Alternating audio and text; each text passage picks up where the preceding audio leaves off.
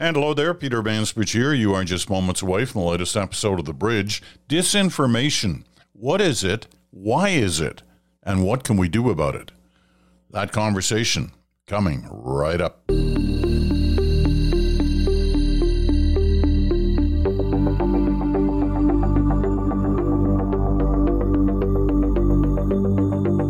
And hello there. Welcome to Tuesday. Peter Mansbridge here with The Bridge. Special conversation coming up on the topic of disinformation. Well, I looked out my window yesterday in Stratford.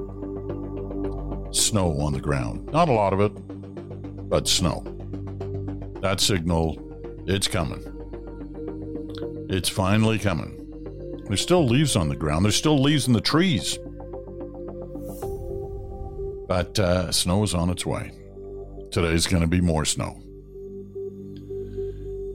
Now, that's just this little pocket of southwestern Ontario, and there is a certain degree of the wind and lake effect that happens in the Stratford area. It's funny, you know, because we're right in a little pocket. On one side to our east, Kitchener, Cambridge, Waterloo, they can have days where there's no snow.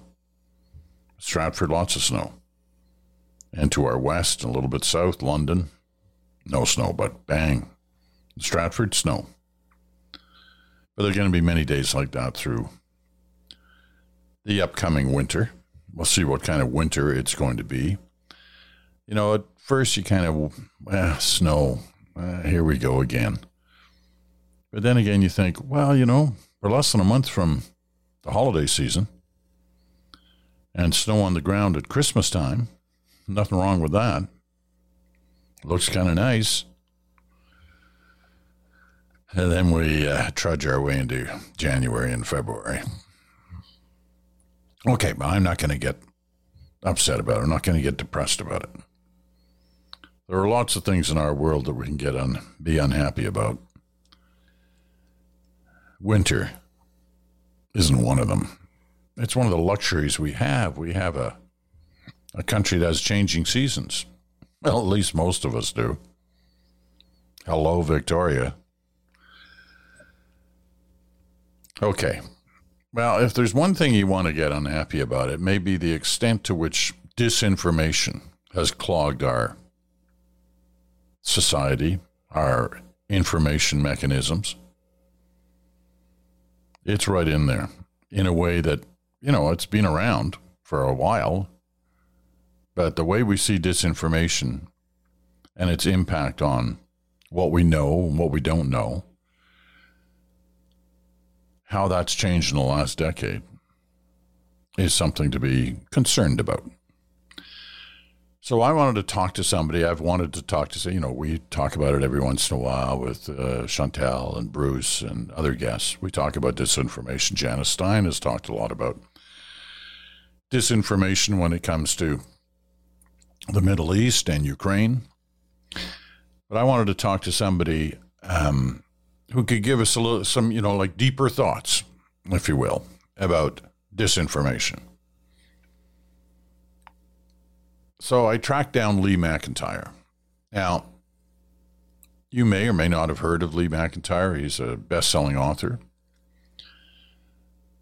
His current book is called On Disinformation, but he's written others. How to Talk to a Science Denier, The Art of Good and Evil, The Philosophy of Science, The Scientific Attitude, Post-Truth. Are we living in a post-truth world? Anyway, there's lots of books and speeches and studies that Lee McIntyre has been involved with. He's a research fellow at the Center for Philosophy and History of Science at Boston University. He's a recent lecturer in ethics at Harvard Extension School. He's got a PhD in philosophy from the University of Michigan. And the list goes on. And I could speak for the next 15 minutes about all the different things that Lee McIntyre has done. Anyway, I reached out to him last week and I said, any chance we can have a conversation? He says, yeah, I'm really busy, but I'd love to do it. And so that's what we did. We had our chat on disinformation. And I want to share it now. with you. So, and, quite often I'll break up an interview halfway through as we switch topics and take our break in the middle of the interview. Not going to on this one because it's all basically one topic. So we'll go for the full route on that. We'll have our break at the end of it and a couple of other issues to quickly deal with after that. But right now, let's get to this conversation with Lee McIntyre. I think you'll find it interesting. Here we go. So why don't we start with trying to understand what we don't understand about disinformation? What's the biggest misconception about disinformation? I think the most important thing that people can understand about disinformation is that it's different from misinformation. Misinformation is a mistake. It's when you believe something to be true and it happens not to be true. But disinformation is a lie. Disinformation is when somebody invented a falsehood and they pass it to you because they want you to believe it. In a way, the person who believes it is victimized.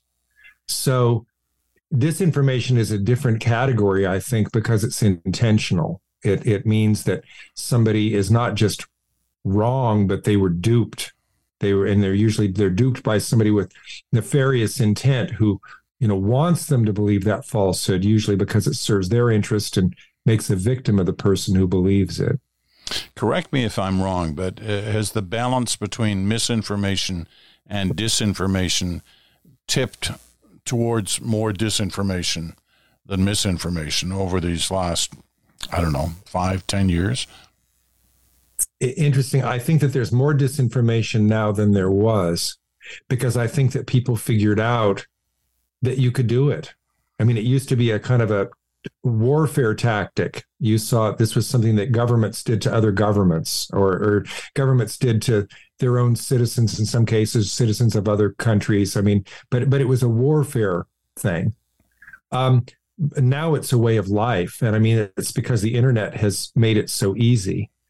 Some people, look, I'm a philosopher, so I've got to draw the fine distinction here, right? Because sometimes there's misinformation that just grows up as a kind of an organic falsehood that nobody invented, nobody created it, nobody's benefiting from it. It's just a false thing, and that's pretty rare, right? That's pretty rare I'm trying to think of an example here of something that's, just a mistake or an accident. But you could also technically use the term misinformation when somebody hears a lie, they hear disinformation, and then they pass it on because they believe it. Then I suppose that's technically speaking also misinformation. But that's really damaging, isn't it? Because then they're just being duped and they're doing somebody else's work. So I don't like to use the word misinformation for that. I think if something starts with a lie, then you should call it disinformation. But I don't mean any disrespect there to people who are duped and maybe have a big platform and passing it on. When Nicki Minaj was, passing on all the falsehood about the COVID vaccines, I don't think she was doing that on purpose in the sense that she was making any money or she'd made it up. She was duped and she had a big platform, so she was passing it on. She was passing it on as misinformation. But if it starts with a lie, if the origin is a lie, then I'm going to call it disinformation. I just thought of an example of misinformation. The idea that the earth is flat. Whoever made a buck on that, whoever gets any power or what suits their ideology. I mean, it's just this weird thing that some people believe that comes out of nowhere. And then maybe they pass it back and forth to one another. But it's not like there's some strategic denial plot behind it, to get people to believe that the earth is flat. I don't think, at least I've studied these folks and I've never discovered one, right? I mean, they're usually conspiracy theorists and they think there's a plot to cover up the fact that the earth is flat. I don't think there's, how do they come to that? I don't know. The way disinformation is passed around now, and as you've fingered the main culprit, which is the internet, social media, is it? It's more than a game. Those who are behind disinformation, there's a reason they're pushing disinformation. That's right. And how do we get at that? How do we get at what the reason is? It's such an important question because once you figure out what they want, then it helps you to expose the lie, and it helps you to keep it from being amplified on the internet into these other people who are getting duped, right? So once you realize that the cigarette companies spent 40 years saying the conclusive link between cigarette smoking and lung cancer has never been scientifically proven. Why did they do that? Because they wanted to continue to sell cigarettes. Now, so what did they get out of that? It's obvious. They got money. Now, they don't understand, or let me put it this way. They did understand how science worked, and so they exploited that word proof, because science can't prove something does or doesn't happen. I mean, that's not how empirical reasoning works. But it's overwhelmingly probably true that cigarette smoking causes lung cancer. But by saying it hasn't been conclusively proven, then they were technically speaking saying, oh, well, we're saying the truth. But it's still disinformation because they are using it in a cynical way to get what they want. I'll give you a better example. We've all heard the ridiculous claim that the COVID vaccines have tracking microchips in them. And thousands of people probably died because they didn't take their vaccine because they were afraid of that. What people don't know is that that lie was invented by Russian intelligence. That was a product of the SVR, which is a branch of what used to be the KGB. And they invented that in April 2020, published it in an English language propaganda arm of the SVR called the Oriental Review, in which they said any future tracking, any future COVID vaccines developed in the West will have tracking microchips in them, courtesy of Bill Gates, who holds patent 666 on the technology. The bottom of the story, it said share on Facebook, share on Twitter, which apparently millions of people did, because in May 2020, 28% of the American population believed it. Now, why did the Russians do that? It destabilized American society, which is always good for them. It undermined confidence in the Pfizer and Moderna vaccines before they were even invented, which meant that maybe people were going to take the Sputnik vaccine, which Russia had invented, and they wanted to dominate the African and Asian markets with that. Think of the money they could make. But hell, it was also called the Sputnik. I mean, there's some national pride there, right? There's some power, there's some ideology. So why did they invent that lie? Because it served their interest. And the horrific part is that they knew that people would die, but they did it anyway. Now, if you can expose something like that in advance, that's the best way to fight back. Exposing it after the fact, that's second best, right? Because you can get people to, people who are down the rabbit hole, you can try to talk them back up. But best to expose the plot before it even gets to their ears.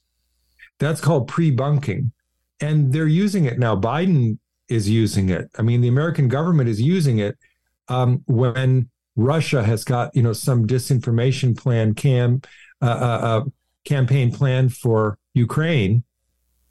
A couple of times now, Biden has exposed it in advance, and that defangs the snake. So it's a great way to fight back. It seemed at times, especially when we're talking COVID, it seems at times that the way they tried to fight back was to ridicule the theories that were coming out. Yeah. And ridicule doesn't seem to work as well as, taking them on, I don't know, in a much more substantial way than just trying to make fun of them. Yes, because if you make fun of them, sometimes it sounds like you're making fun of the people who believe it.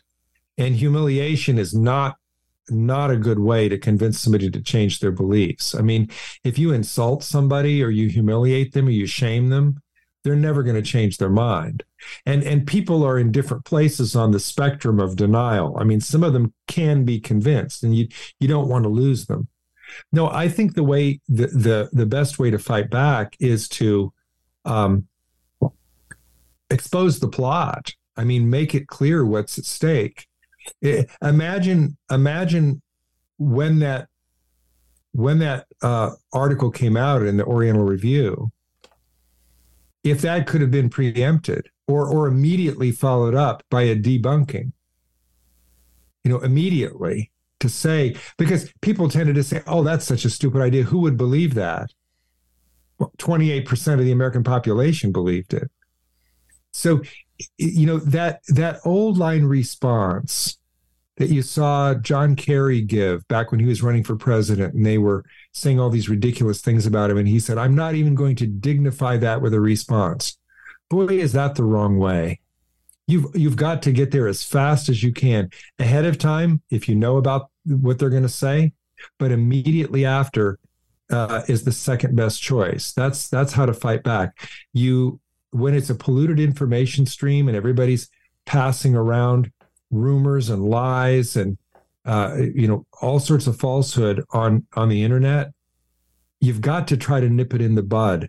That's why I'm so disappointed with the social media companies for not doing more content moderation now, because it just makes it so easy. It's that kind of amplification is a disinformer's dream. Let me throw one of your quotes back at you, Ben, get you to explain it a little bit. And this is from On Disinformation, your latest book. Welcome to the world of reality denial, where truth is subordinate to ideology, feelings have more weight than evidence, and democracy hangs in the balance. Take us behind that quote, because that's pretty scary stuff. I think that disinformation, look, let me back up. Why do people deny facts? Some people deny facts because they get something out of it, but most people who deny facts don't get anything out of it. Most of the people who deny that who say that the 2020 election was stolen, they don't get anything out of that. Most of the people who said that the COVID vaccines were too dangerous to take, they didn't get anything out of it. Some of them died. The people who were making the claim that climate change isn't real, they're dooming themselves and their great-grandchildren to a terrible outcome. So why do they do it? They do it because they're duped. They do it because they're disinformed. And so again, I think that it's important to make clear to people why this is happening. People don't wake up one day wondering whether the California wildfires are started by a Jewish space laser. It's just not the kind of thing that just occurs to you when you wake up or you're taking a shower or you're shaving. That you hear that from somebody, and then you think, most of us think that's ridiculous. But some people think, I'm going to look into that. And they get on the internet and then, oh, there are other people who believe this. Maybe there's something to it. Then they go to YouTube, they get 20 videos in a row, and it's too late. Now, how did that happen? It happened because it served somebody's interest to have an army of people think that the California wildfires were started by a Jewish space laser. Who? And what was the interest? If you can answer that question, who's behind it and what do they get out of it, then you've got a chance. Then you've got a chance to fight back. You know as well as I do that there are people listening to this right now who are saying, I'm not duped. He's duped. Yeah. I just got that email today. I did. I get that email every day. And what do you do with it? Is there a response to that, or is it just, it's too late? Yeah, look, I understand where it comes from. I mean, if the person is respectful, then I give them a respectful answer back. If it's hatred, I have a file called hate mail and I just put it in there, right? But I mean, Mark Twain said, it's easier to fool somebody than to convince them that they've been fooled. It's very hard once somebody has been fooled because it makes them feel like an idiot. And so when I write when they've written to me respectfully and I write a respectful response back, I try to have empathy because they're a victim. And sometimes they can be hard to deal with, but I will say, I said to a woman the other day, she was telling me, there was some conspiracy theory about vaccines. And I said, I'm so sorry, but you were duped on this. And here's an article that you might read. And it was from USA Today. If it had been from the New York Times or the Washington Post, she might have said, it's a liberal rag. But it was from USA Today. So I kind of tailored the source to push back. And I also recognize that you can't convince somebody against their will, and you can't shove facts down their throat and think it's going to work. You can just treat them with dignity and respect and try to get them to trust you, and maybe they'll change their own mind. So, I try to treat everybody with dignity and respect. I went to a flat earth convention and I didn't know what I was going to find. But what I found were a lot of people who genuinely believed that the earth was flat. And what I channeled was not my inner physicist, because I don't have any inner physicist. They had read what I had read. They just didn't believe it. I channeled my inner philosopher and I said, I'm really curious why you believe that. What's your, and I can you convince me that you're right? And they were more than happy to have that conversation because I listened to them. And then usually they turn to me and say, what do you think? Or, they were upset because they hadn't convinced me. My best question was, I would say things like, look, you don't believe this on faith, do you? And they'd say, no, evidence.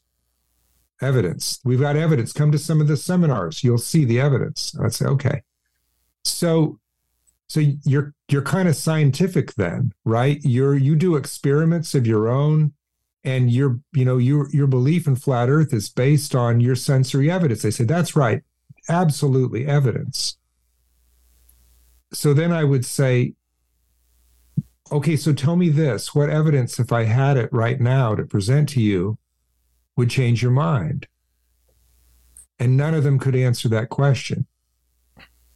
Now, I said that not to get in their face, but to make them a slight bit uncomfortable, because the ones who got it understood that was the whole show, because a scientist can answer that question. If you ask, there was a famous scientist one time that they asked him, I think it was Dobzhansky, what could convince you that evolution by natural selection was not true? And he said, rabbit fossils in the Precambrian era. That's pretty damn specific, right? Yeah. But a denier does not do that. And they don't do that because they don't believe what they believe based on facts and evidence, actually. They believe it because they trusted the wrong people.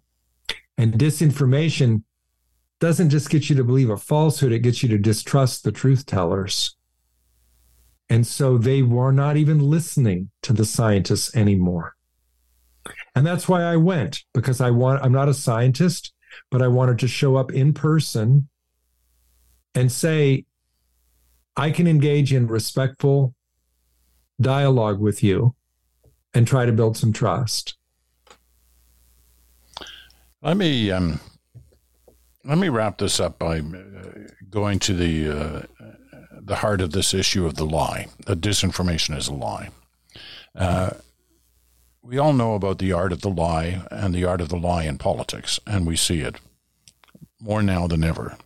Yeah. And not just with one person, you know who I'm talking about, but we see it with a number of politicians in a number of countries.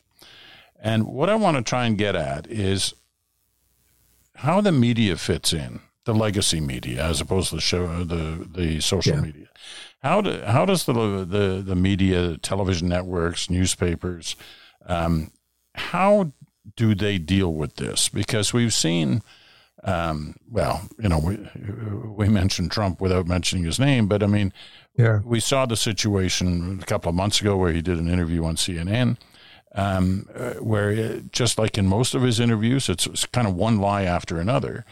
You can challenge, but at a certain point, you kind of lose that. Yeah, you lose that contest. It's a disinformation tactic. Yeah. It's called the fire hose of falsehood. He learned it from Vladimir Putin.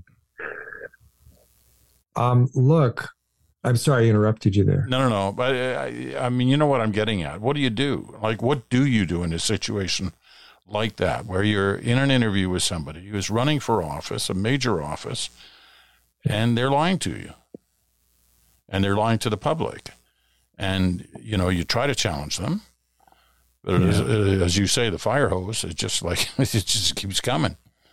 Well, the media needs to do a better job. The old model used to be that they would catch the politician in a lie, and then the politician usually had some shame. Yeah, no shame. There was some accountability. There was some shame, right? Yeah, no shame anymore. Do you remember John Edwards? Sure. I mean, you catch them red-handed in a lie, and they resign. They drop out of the campaign. I mean, used to be. Right. That's not what happens now. Trump has made it safe for people to double down on the lie. And the media sometimes, and again, I'm talking about the mainstream media, kind of caught flat-footed because their model has always been, well, wait a minute, I just beat you. Why don't you admit you're done? And he won't admit that he lost because he's doubling down on the lie. So now what to do? The journalists that I think know what they're doing in that situation are the ones who are used to interviewing dictators. You see Christian Amanpour go interview Gaddafi, interview Saddam Hussein. You see when they expect to be lied to. And that's how to handle Trump. That's how to handle the guy who doubles down. Jonathan Swan did a great job with him not so long ago. Now, the context matters. Jonathan Swan had him. It wasn't a live interview. It was taped, so he could stop and fact check, et cetera. He didn't have an audience of cheering supporters there.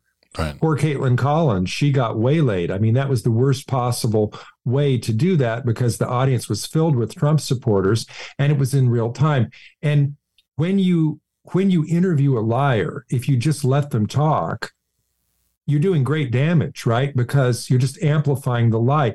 Even if they're pushing back, what the supporters are hearing is their fearless leader saying what they want to hear. So what do? Do you just not do the interview? If you can't, you don't do the interview. Yes, you deplatform a liar if that's possible. But if it's somebody who's running for office, if it's somebody who just, by the fact that it's this person lying, they're making news by the lie, and I put Trump into both those categories, you can't just ignore him. I think they need more journalists who understand how to interview a hostile subject, who do the Christian Amanpour type interview. And I mean, there are others in the past, who have done this. I remember Barbara Walters doing this and Diane Sawyer. I mean, there are other people who have done this. The thing that doesn't work is the the lazy interview, where you put the microphone in front of them, you let them talk, you give one quick pushback, and then and then you move on to the next question. Worse yet is the split screen, where you take they used to do this for opinion matters only. Now they do it for factual matters. You have, the award-winning scientist on one side of the screen, and you have the guy with a website on the other side of the screen, and they're going to, they're going to mix it up about whether the COVID vaccines are safe. And what the audience sees is two equal-sized boxes on the screen, both of which sound somewhat credible. That's the terrible way to do it, right? That's not, they shouldn't do those kind of interviews. They shouldn't platform somebody in that around, that sort of an issue. That's the worst way to cover a factual issue. It's called false equivalence, right? It's just not, it doesn't work. Or let me put it this way. It disinforms the audience to do it that way. I think the reason journalists do that is because they're terrified of being accused of political bias. They don't want somebody to say, oh, well, you're just a shill. You're just saying that because you're Democrat. Wasn't this the criticism they gave of CNN, right? Which all of a sudden now CNN is going to rebrand themselves as, no, they're not, they're going to be right down the middle. They're not going to be partisan. Well, Stuart Stevens, in his recent book, I can't remember what it's called, but I wish I had said this, but I'm going to attribute it to Stuart Stevens, who said it. He said, how do you tell both sides of a lie? How do you have the liar on your program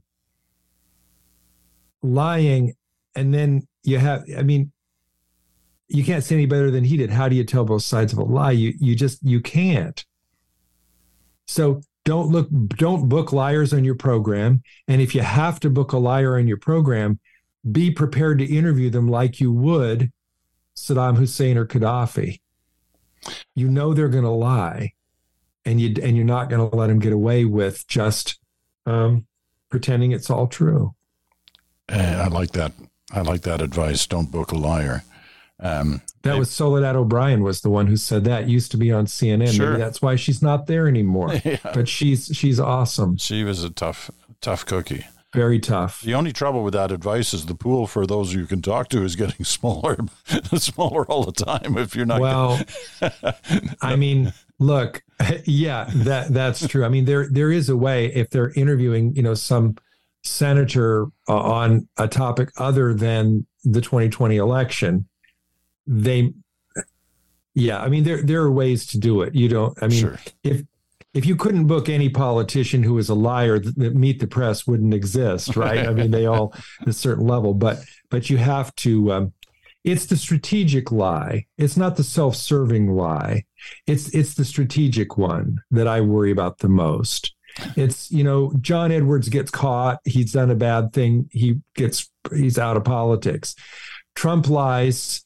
He might bring down American democracy. You shouldn't let him double down on that. That's the mainstream media needs to do a better job on that. I like your split screen example too, because you go back to the smoking debate. There used to be a time where they were treated equally, both sides of that argument, right? And then eventually the media said, you know what, we're getting had here. These guys who are, usually the tobacco companies, they're wrong, and we know they're wrong, and it's proven wrong. We've seen the same kind of thing with climate change, right? Same strategy. Exact same blueprint. And we see the same thing with, the election was rigged or what have you. Exactly. Here's the same thing. Here's my last question. What is your advice to the consumer of information, the consumer of news, no matter where they're getting it? What's your advice to them? We assume for a moment they're somewhere in the middle here, and they're looking for information that they can trust. Yeah. What's your advice to them? One of the most insidious things about disinformation is that it doesn't just get you to believe something false. it polarizes you. It polarizes you whether you believe the lie or not. If you believe the lie, then maybe you begin to distrust the people who are telling the truth. And maybe that poisons the well for anything else they've got to say too. But it also polarizes the people who don't believe the lie, because sometimes it can make them feel helpless. It can make them feel cynical. It can make them feel like there's nothing I can do. And I've had friends say, I just can't even read the news anymore because you don't know who's lying and who's not. You can't fact check everything. And who fact checks the fact checkers? And it's just too exhausting. And you've got to realize that that's exactly where the authoritarian wants you to be. And I'm going to read you you read a passage from the book. I'm going to read you one that comes up even earlier in the book, from quotation from Hannah Arendt on page 3. She says, the ideal subject of totalitarian rule is not the convinced Nazi or the convinced communist, but people for whom the distinction between fact and fiction, true and false, no longer exists. The authoritarian doesn't need to get you to believe the lie. They need you to give up on the idea that you can know the truth.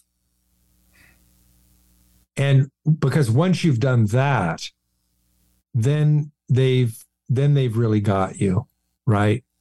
And so I think that the best way to fight back against disinformation has got to be to wake up to the fact that you're not helpless. Don't be cynical. You cannot fact check everything for yourself. That's true. Most of what we believe, we haven't fact checked for ourselves. We believe it because it comes from a trusted source. So I would say that if you go individually with each fact, trying to fact check it, playing whack-a-mole, it's just going to make you crazy. Instead, spend some time finding a reliable media source and then that you trust, and then watch that. I listen to NPR. I watch PBS. I'll tell you, the show that I enjoy more than any other is the BBC. Anytime I can get BBC radio, I love it because they're funny. Their perspective on American politics is sharp and important and not quite so apocalyptic on one side or the other as American coverage is. So, I mean, I've got a set of media sources that I enjoy and trust. I'd say that's the best advice. And I have to say one of them that I trust is Nicole Wallace on MSNBC. Some people have said, MSNBC, they're just as bad as Fox. They're not. Fox are proven liars, as we know from the Dominion lawsuit. MSNBC, not. But there's some confirmation bias sometimes. Sometimes the narrative is, from a point of view, especially, there's some opinion programming, not all hard news. But Nicole Wallace, the thing that I enjoy about her coverage, she's a former Republican operative in the Bush White House, by the way, is that she never gets it wrong in distinguishing between mis and disinformation. She doesn't just say, oh, well, that's a lie. What do we do next? She drills down. If there's a lie, there has to be a liar. What do they get out of it? What do they want? Who are they radicalizing? What's the next step? So I watch her show every day. No, you're not alone. So even though it's MSNBC and people will say, "Oh, that's just a Democratic leaning network," I find her to be very credible. Yeah, I'm a fan of hers. And one of the reasons I'm a fan of hers, I mean, there's no doubt about where she stands on Trump. I mean, she doesn't hide her feelings about Trump at any time. But one of the things I've always admired about her, and this included when she used to stand behind the microphone for George W. Bush in the Bush White House, right, which was she has clearly researched what she's talking about. She doesn't sort of come into the studio at 5 to 4 in the afternoon and wing it for 2 hours. She's worked hard at it, and and we're going to miss her for these next few months as she brings up a new child in her 50s. Good for her.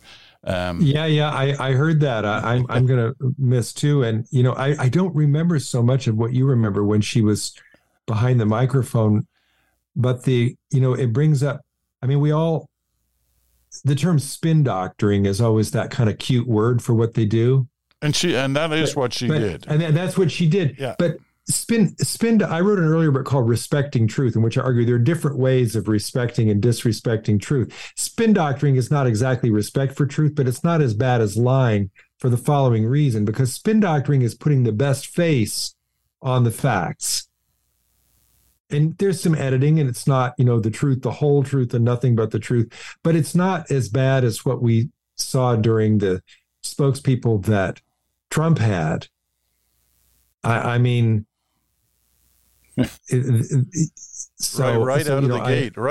out of the gate, day one. I was in Washington. I was there for the inauguration. Yeah. Day one was that whole crazy situation about the size of the crowd. But the fact is, that was a signal to us. These guys are going to lie. They're going to lie about the most obvious things and just keep saying it. And know that that they're lying, but they're going to do it anyway. Masha Gessen captured that perfectly. They said, that's an assertion of power. It's not meant to convince you. It's meant to show you who's boss. I thought that my friend Jason Stanley, in his book How Propaganda Works, makes that very same assertion, and I think that's a great insight into propaganda, disinformation, however you want to call it. It's, if they can get you to believe the lie, great. If all they can do is bully you to show you who's boss and maybe get you to shut up and not fight back and be cynical, that works too. Lee McIntyre, it's been a great conversation. I really enjoyed talking to you, and I'm sure we could go on for hours yet on this topic. And hopefully we'll talk again at some point, because this isn't going to be suddenly solved in the next 24 hours. No. We're going to have this hanging around us for a while. Next year should be quite something in your country as they head to the presidential elections. Oh my goodness! Is the way to look at it. Yeah. All right. Well, thank you so much for doing this. Really appreciate it, and I hope we do get a chance to talk again at some point. Peter, thank you so much for having me on your show. I really enjoyed our conversation. Well, there you go, Lee McIntyre, author of On Disinformation and many other books. You can find them at your local bookstore. You can order them online. He's a thinker, right? He's a thinker. He's a philosopher, as he says. And he has the background and the knowledge and the studying to have these conversations and engage in them with people across his country. And he spends a lot of time going to universities and, television appearances, you name it. And now he's finally made it. He has made it to the pinnacle. He's made it on the bridge. It was great to have him. And as I said, I hope we can have another conversation at some other point on this same topic, because I know it's of interest to you. You write to me about it. You have strong feelings about disinformation. And good for you that you do. I hope you found this interesting. Okay, we're almost out of time for today, but we're going to take a quick break. And when we come back, just one final thought. That's right after this.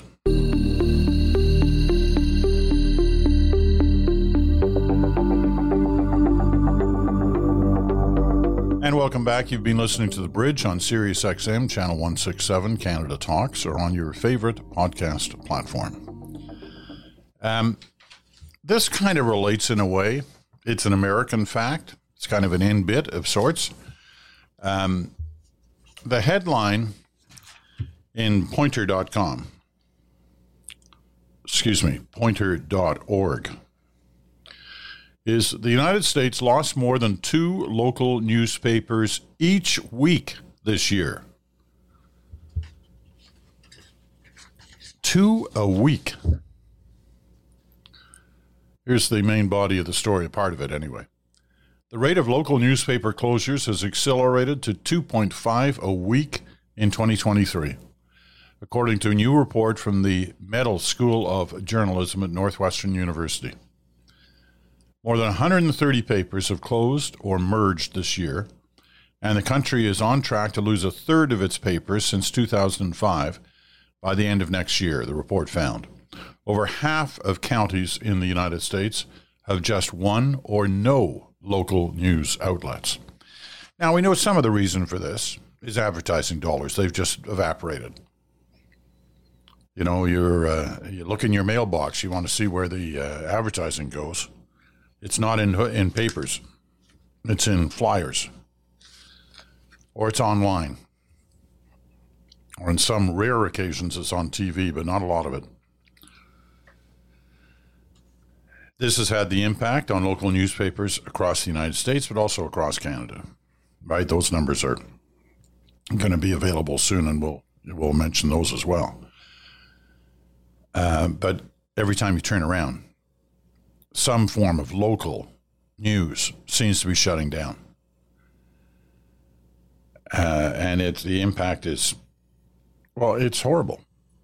It's horrible on the knowledge of those in smaller communities about what's going on in their communities, and it hurts democracy. You know, when you're not aware of what's going on, it's hard to make your voice known. As one of the researchers in this latest study said, it really is still a country of journalism haves and have-nots in a lot of ways. In a lot of rural and less affluent counties, there just is not any local journalism at all. Now, at a time when some people are upset at journalists, and they release the bots on social media to go after the mainstream media, the legacy media, call it whatever you want. And we see that all the time now. To the point where it's kind of a joke, really, internally. Now, there's lots of criticism that is well pointed and open for real discussion. But some of the stuff that's, personal and, there's there are no examples given. They attack a journalist for a story they wrote. They don't point out a single thing in the story that the journalist got wrong. They just attack them for the sake of attacking them. That happens a lot now. A lot now. Or you can tell, especially on social media, that it's a bot. It's just some created, listener or viewer. Anyway. The point was, as Lee McIntyre says, you need an active journalistic community that is trusted by the larger community to take on disinformation. If you don't have the trust, or you don't have the community itself, the journalistic community, you're in a bad way. And in many parts of the U.S. and in Canada, that's the situation today. All right, that wraps it up for this day. Tomorrow, it's Smoke, Mirrors, and the Truth. Little attempt at going after some disinformation with Bruce Anderson. Thursday, it's your turn, so if you have thoughts on this, on things that Lee McIntyre had to say, let him go. Let him send them in. The mansbridgepodcast at gmail.com. The mansbridgepodcast at gmail.com. The Random Ranter will be by in the second of his series on advice to the leaders. Then Friday, of course, Good Talk with Chantal Hébert and Bruce Anderson. That's it for today. Thanks so much for listening. I'm Peter Mansbridge. We'll talk again in 24 hours.